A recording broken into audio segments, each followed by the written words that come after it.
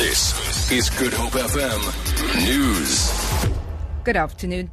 South Africa's bid and subsequent hosting of the 2010 FIFA World Cup has been called into question by the U.S. Department of Justice.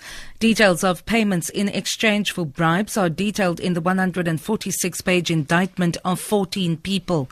Trinidad's Jack Warner is at the center of these allegations. Janet Witten reports. There is no further indication of who the two might be, but co-conspirator number 15 is accused of having handed over thousands of dollars as far back as 2004 for deals with the Caribbean Football Union. Co-conspirator number 16 is accused of agreeing to pay then CONCACAF President Jack Warner $10 million to secure 3 votes for 2010. The government eventually said it could not pay, and the money was paid out of a FIFA account. Warner is accused of then diverting some of the bribe for his own use, rather than handing it over to 2 co-conspirators, one of whom has been identified as American Chuck Blazer. The family of slain Stellenbosch pediatrician Louis Haynes says it holds no grudge against the man who was convicted and sentenced to life imprisonment for his murder. Western Cape High Court Judge Andre Lagrange sentenced 35-year-old Martinus van der Walt to life behind bars for murder and 15 years imprisonment for robbery with aggravating circumstances. Haynes was reported missing in May 2013. His body was found 8 days later in a shallow grave in the Strand. Haynes' brother-in-law, Andre Maton.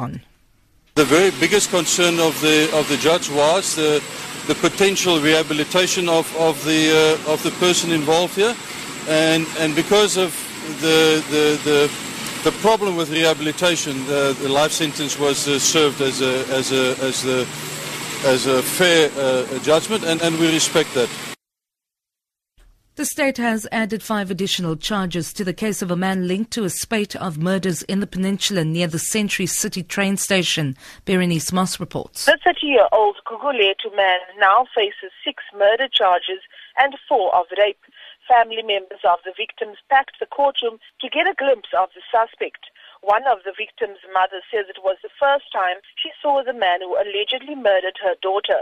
Zuleka Ghazi says she is still struggling to come to terms with her daughter's death and can't bring herself to forgive the suspect.